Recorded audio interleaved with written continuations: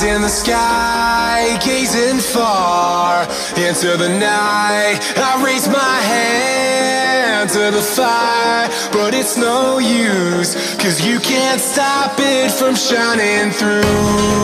It's true, baby, let the light shine through. If you believe it's true, baby, won't you let the light shine through. Welcome, ladies and gentlemen, back to the Thursdays Theology Podcast. My name is Jeff, and I'm your host, and welcome to the first episode of 2019.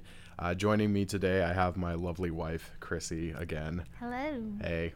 And today we are going to be discussing the most hotly debated controversy to come out of evangelical Christian theology in the past year, and that is God's love reckless?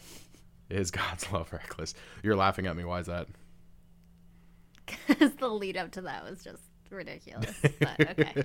It is a kind of a ridiculous debate, though. I mean, in my opinion, I think it's a ridiculous debate, but there's a lot of people who are questioning if the lyrics are, actually accurate of who God is. Now, if you have no idea what I'm talking about, there's a song called "Reckless Love" by Corey Ashbury, and basically the chorus, I'll read you the lyrics to the chorus, but basically what this song has caused is it's caused a deep-seated, not revolution, that's a deep-seated conversation about the nature of God's love. And I think it's a good conversation to have, but I think some of the conclusions that people draw are kind of negatively informed. But this is the chorus for "Reckless Love."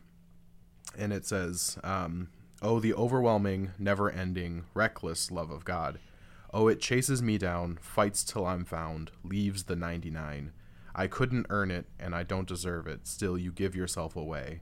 Oh, the overwhelming, never-ending, reckless love of God." Now, again, this song has caused a lot of controversy, Chrissy, and that is... Has it really? It really has. In fact, I thought it was a joke when I first, started reading about it, but I've actually read a lot of articles basically disagreeing with this song, saying there's no possible way that God's love could be reckless. So... Okay, but what are those arguments?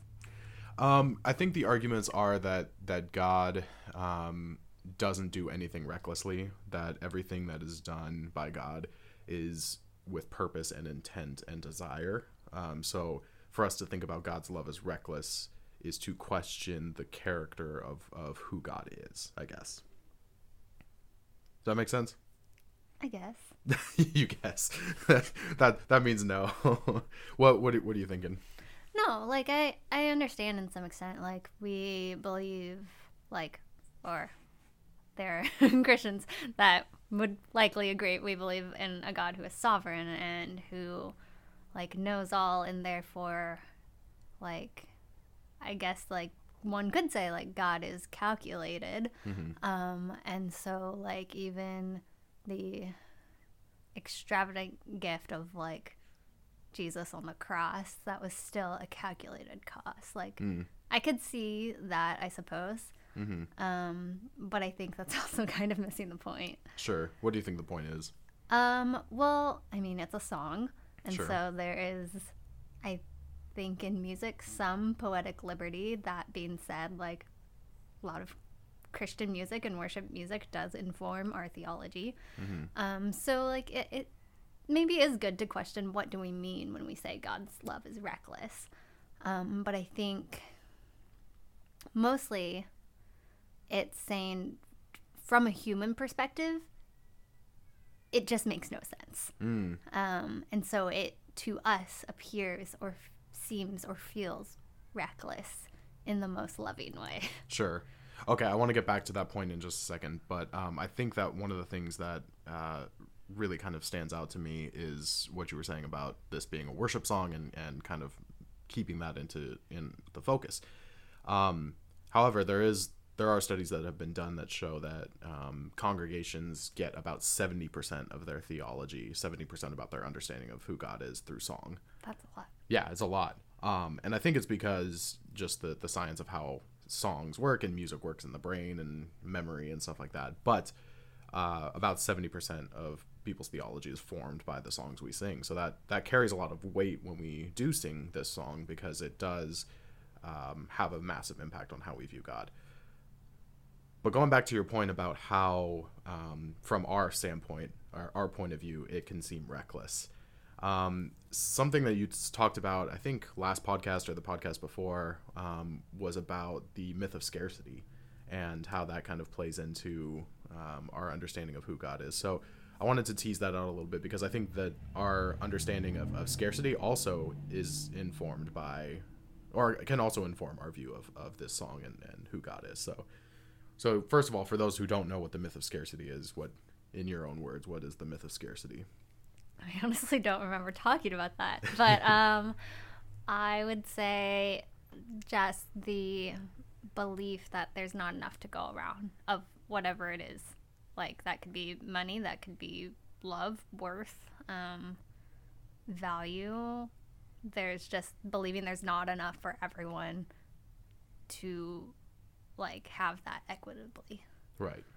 So basically it's the belief that there's not enough to go around, so I have to basically look out for my own self and protect and hoard what I can for myself. Yes. Okay. So what is so toxic about that when we project that onto God?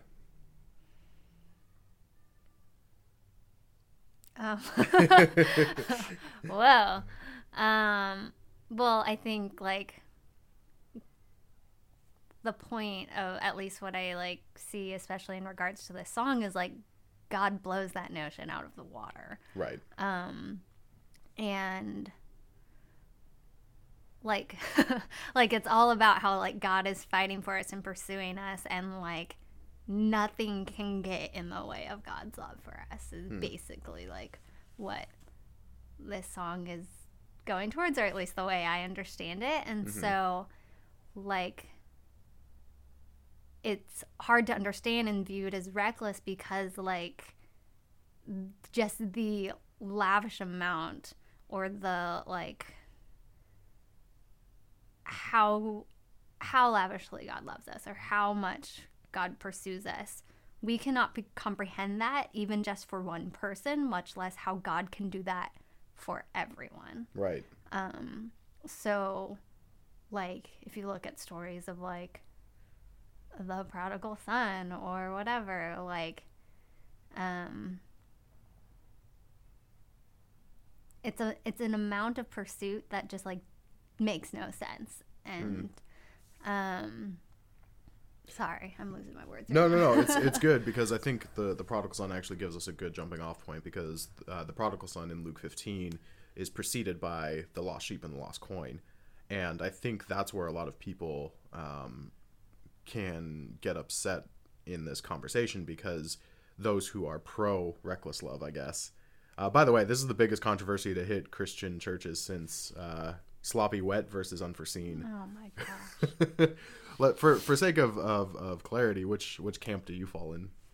Is it Unforeseen or Sloppy Wet? Ooh. That's hard, because I know it was originally meant as Sloppy Wet, but I generally sing Unforeseen. Interesting. That's interesting, because when I think Sloppy Wet, I think, like, a dog jumping up and licking your face. Yeah, I don't know. I think it's because it's, like, it's a pretty song, and then those lyrics just, like, seem... I mean, it's meant to be, like, whoa! But anyways, we're getting off. Right, we're getting off track. Anyway, going back to the lost sheep in Luke 15, a lot of people who are pro reckless love talk about how it makes no sense that God would leave, or at least this shepherd would leave the flock of 99 to go pursue the one. In fact, that's a line in the song itself where it says, in the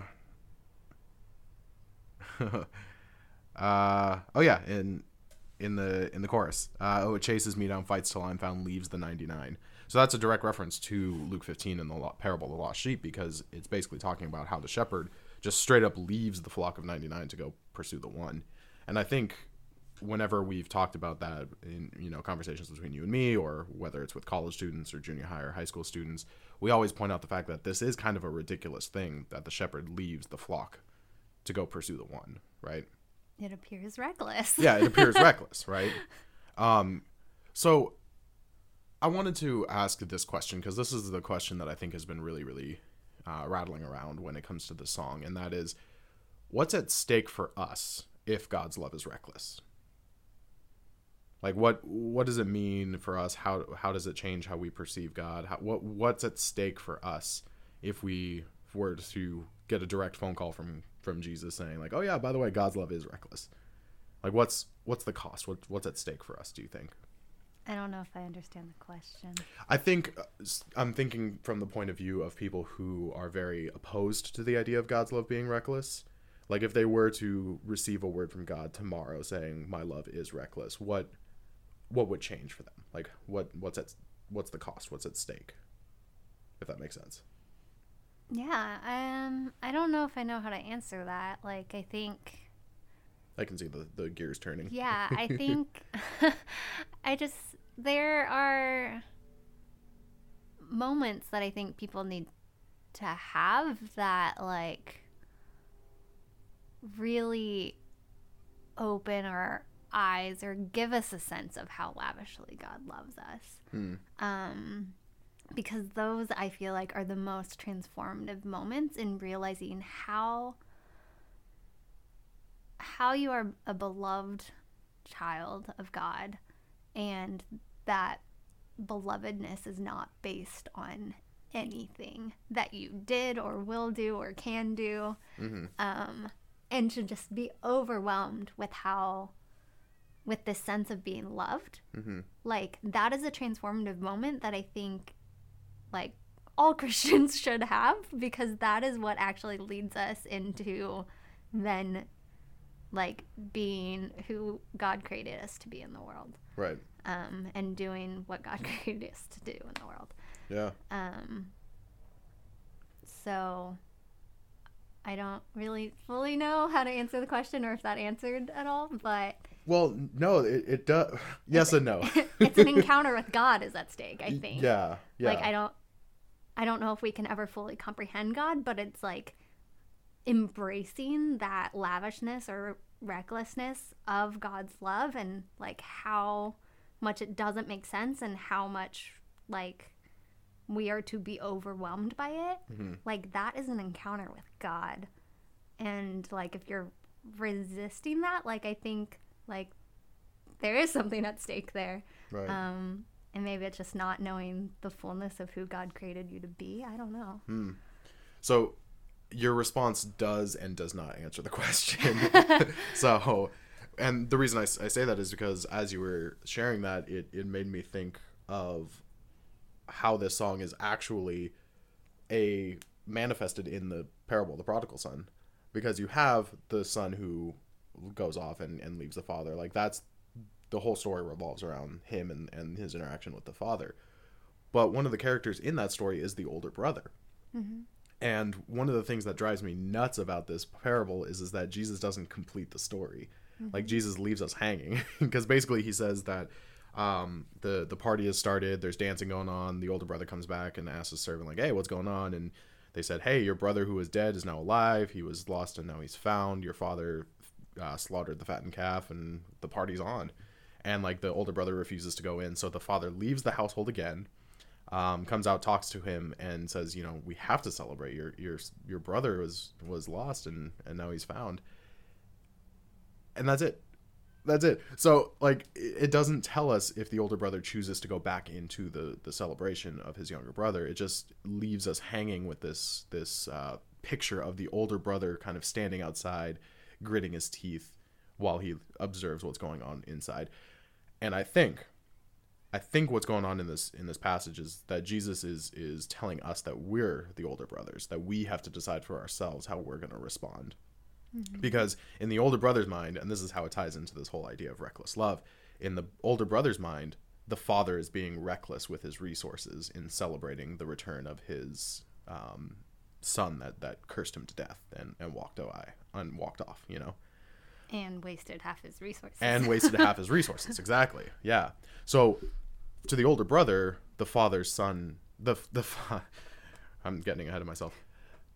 to the older brother, the father's love for the younger son is completely reckless and out of control, right? Mm-hmm. So the reason I say that is because I think, going back to your response, I think you're correct in saying that what's at stake is an encounter with Christ and an encounter with who God is. Because the older brother had that encounter with God, but God asked him to come into the celebration with him. So it's up to the older brother to decide whether or not he wants to further that encounter with God and with others, or to hold on to his own mentality and stand outside. Does that make any sense? Yeah, I mean, I think both in what I was saying and as it relates to the brother and the older brother in the story, like, I think there is like a fullness of life full of joy and celebration, and like a freedom that is found in knowing how loved we are by God, and who we are as God's beloved. Like, there's a freedom in that, and when you live out of that place, like, that is a much better way to live. And so, like, I never want to go so far to say is like people's salvation is at stake, but it's our lives and like our ability to live into like the celebration of like God here and now, as opposed to just waiting till we die. Yeah, I think like, yeah, our present joy is at stake, I think. Yeah. Something I want to circle back to is this idea of the myth of scarcity, because I think that also informs our opinion of why or why not we think God's love is reckless. Because one of the so I'm going to put on my nerdy theological hat, not that I haven't been wearing it the whole time, but I'm going to put on my nerdy theological hat for a second and talk about the parable of the wedding banquet. And basically the parable of the wedding banquet goes like this. There is a son who's getting married, and the father decides to throw this banquet. He invites a ton of people, the neighbors, the friends, the family, all of them. But they all say like, oh, I have business to attend to. I have a field to go crop. I'm not a farmer. I don't know what's going on. But all of them give excuses. So then the father's just like, okay, he instructs the servants, go out and find anybody you can, bring them into the wedding feast, and tell them that the fattened calves have been prepared and the feast is ready. All you have to do is show up. Right? So this idea of fattened calves, I think, again, we kind of blow over these details when we're reading the Bible. But the fattened calf is a very, very important thing, because it comes up in the prodigal son story too. And basically the fattened calf is an animal in Jewish society that was set aside from its birth to be fed a special diet, so it got really, really fat. And then it would be killed and prepared only for very, very special occasions, such as a wedding or maybe a sacrifice to God. But it was set aside for the specific purpose of celebration. So the fact that the father in the prodigal son kills the fattened calf shows the lengths to which he is willing to go to celebrate the return of his son, right? Because this animal, again, has been set aside from birth for the purpose of a celebration feast. Now, going back to the parable of the wedding banquet, the master, the father, instructs his servants to tell them that the fattened calves have been slaughtered and prepared. So the fact that it's a plural means that this guy is loaded. Like, we're talking like, Santa Barbara amount of money right here. Just kidding. Wow. We're talking about a ridiculous amount of money being spent on this wedding feast. Like, the fattened calves, like, not every single Jewish family was able to afford just one calf. Like, normally they all went in and pooled their resources so they could have a calf. But this single guy, basically has multiple calves that he has prepared for the wedding feast. So there is, like, nothing being held back in the celebration of this marriage of his son.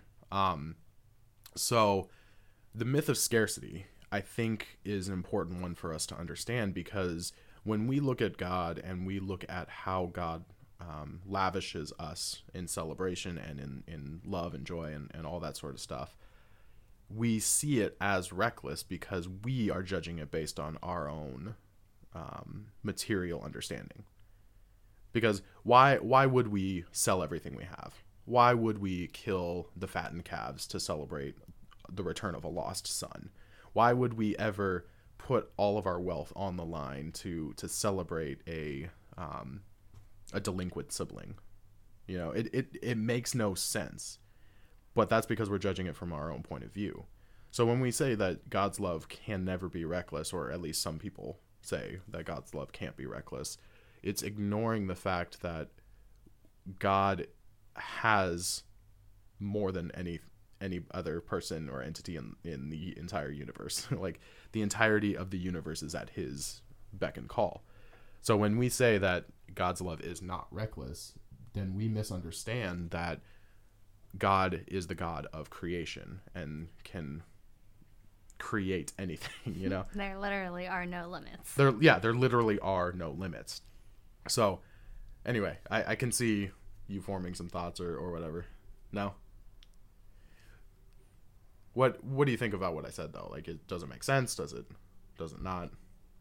Yeah, I mean, it adds, like, biblical basis for just, like, how lavish God is. Yeah. And, like, examples of, like, from the beginning, like, Jesus trying to, like, get this in people's minds. Like, you don't understand how ridiculous this is. Yeah. One more parable I want to share with you that I think really kind of typifies this and really kind of encapsulates how we as humans react when we view God's lavishness, and I think generosity is another word we can throw in there too. It's the parable of the vineyard tenants, and basically what goes on there is that there's a guy who owns a vineyard. He goes out at the break of dawn to hire some dudes and says, like, I will pay you a denarii, which is a full day's wages, to come and work the field. So they're like, yeah, that's fine, we agree to that, we'll go work for you. So they go to the field.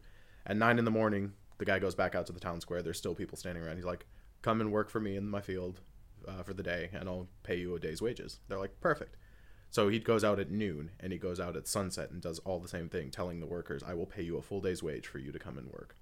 And then when they, at the end of the day, when it comes to time for payment, the owner of the vineyard pays the people he paid, or he pays the people he hired last. So basically, he pays the ones he hired at sunset a full day's wage, and then the ones at 3 a full day's wage. And the guys who were hired at the very beginning of the day were just like, man, if they're getting a full day's wage, like, just wait, like, we're gonna get so much more, it's gonna be great. And then they get a full day's wage, and they're just like, they're pissed off. They're like, what the hell? Like, I've worked all day, and like, you hired these dudes at 6 o'clock at night to work a couple hours, and they got a full day's wage. Like, what's going on? And the vineyard owner's response is really, really profound, and that is, you agreed to work in the field for a full day, for a full day's wages. Like, that's what you agreed to. So who are you to tell me how to use my generosity? Who are you to tell me how I can and cannot pay my workers? And that, reading that, for me, it just blew my mind. I was just like, man, I thought the guys that were hired at the very beginning of the day actually had like a legit argument. Yeah, that one really does seem unfair. But I would say, sorry, were you done? Yeah, okay. No, I'm good. I would say, though, like, I mean, obviously when it comes to, like, wages and work and stuff, like, we have ideas of, like, fairness and all that are, like, I suppose legitimate. But, like, I think the point when it comes to God is, like, we don't understand, like, how great the thing is that we're being given. And so, like, the fact that that's equally available to all people, like, should be overwhelming, but it's also, like, it should just be overwhelming, the fact of, like, what we've been given as an individual.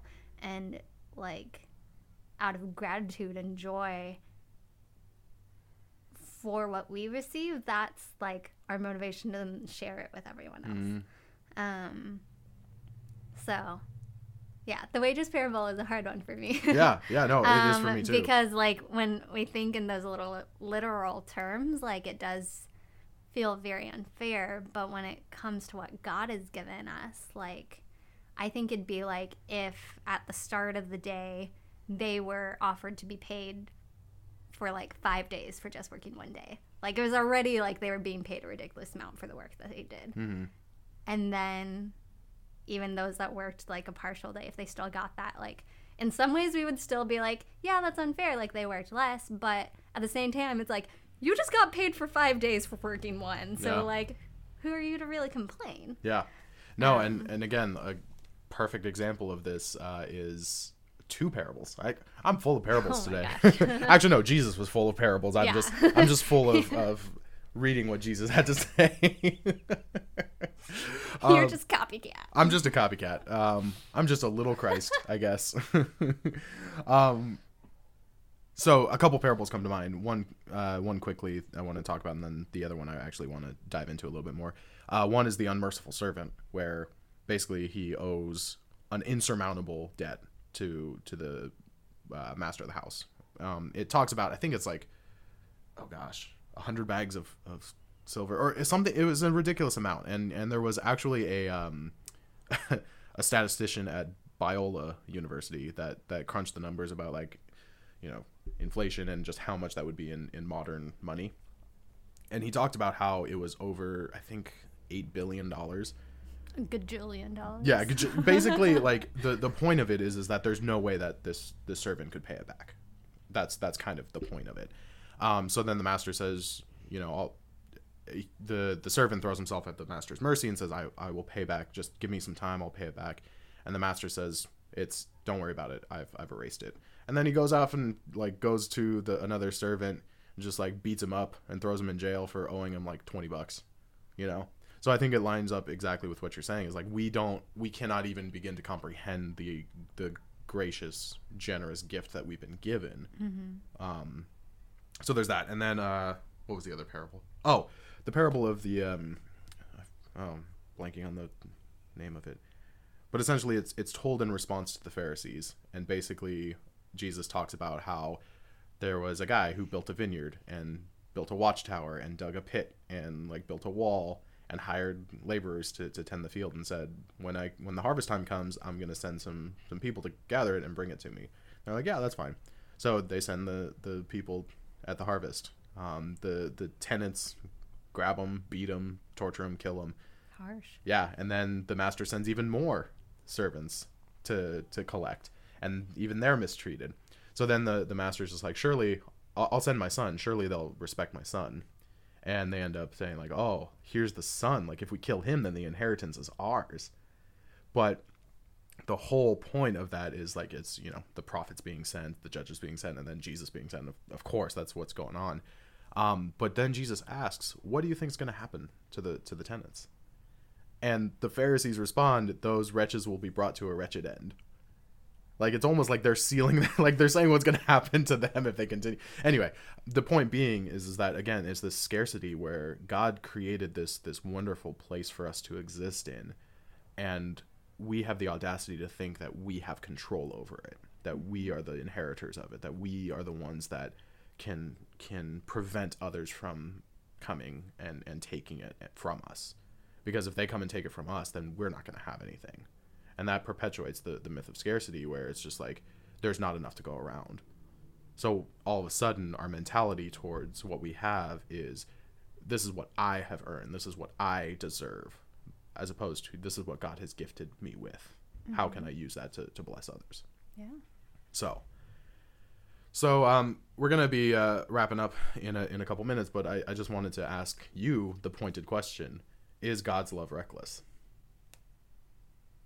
Absolutely. Nice. Yes. I was concerned for a second, like that pause in there. I didn't know where you were going to go with that. Why do you say absolutely? Because it's just so over the top. And when you, like, if you ever get to a space of, like, embracing that or just being overwhelmed by it, like, yeah. I mean, admittedly, I'd say from a human perspective, like, I don't know if God would say his love is reckless. Right, because I think that God would just say, like, I love you, and this is how I like, this is normal. Like, this is how God would be just like, and? Yeah, it's just like, did you expect anything different? Yeah. You know?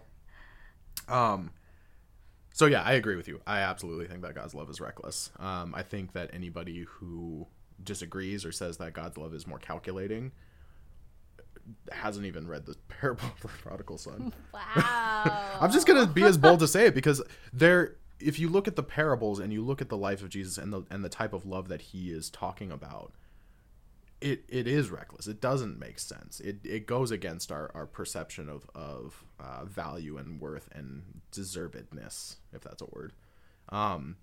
So I don't think you can read the parables that Jesus talks about and not come away with it understanding that, oh, maybe God's love doesn't look like I thought it did, you know? I mean, at the same time, God is God. Why can't God be both calculating and reckless? That's true. And that's a good point because where we see God's love as reckless could just be God's calculated love, you know? So. Yeah. God knows how great God's love is. And Yeah. therefore, while to us it seems extreme, it's beyond what we can comprehend, but it's still, God knows. Yeah. I don't know. So to end with, I wanted to jump to the bridge of the song because there's a specific line in here that I think is actually really, really subversive.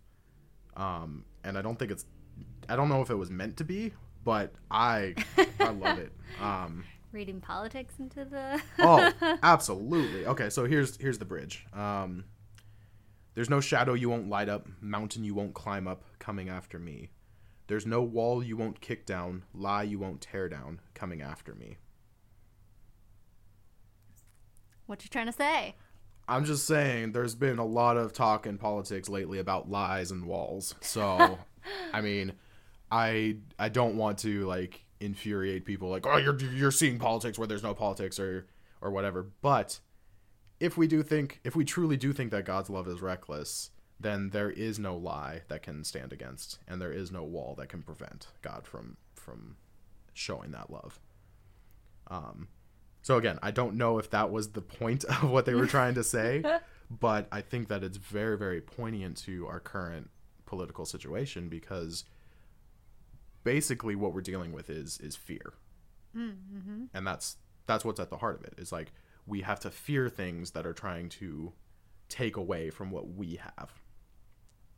So if we do think that God's love is reckless, then we have to speak against that lie that there's not enough, and mm-hmm. two, that God's love is not for everyone. You know? Yeah, I mean, I think it causes us to question, like, what barriers do we set up that stop us from loving people or believing that others are lovable or unlovable by God. Yeah. And that's not necessarily a political statement. It's just like, it's a heart statement. Yeah. And this is the thing I think that I have come to realize about this whole talk of a border wall and stuff like that. Again, this is my opinion, so I'm not saying that this is, the entire church or whatever, but my opinion is that if we do truly think and believe that God's love is reckless, then setting up a wall to prevent people from people is actually antithetical to what we're called to do, to share that same reckless love with others. So I don't quite understand the rationale from believers that say like, oh, let's build a wall, because Christ took away any excuse we have of setting up barriers in between us. Sure. And it just does not make sense to me. Mm-hmm. Yeah, I like what you were saying of like it really like it boils down to fear. And this can sound so Christian-y, but like there's that verse that's like perfect love casts out all fear, right? So like amen. Like, preach it, sister. It's when we realize like how there basically are no bounds to God's love, that should also then mitigate that fear of scarcity. Mm-hmm.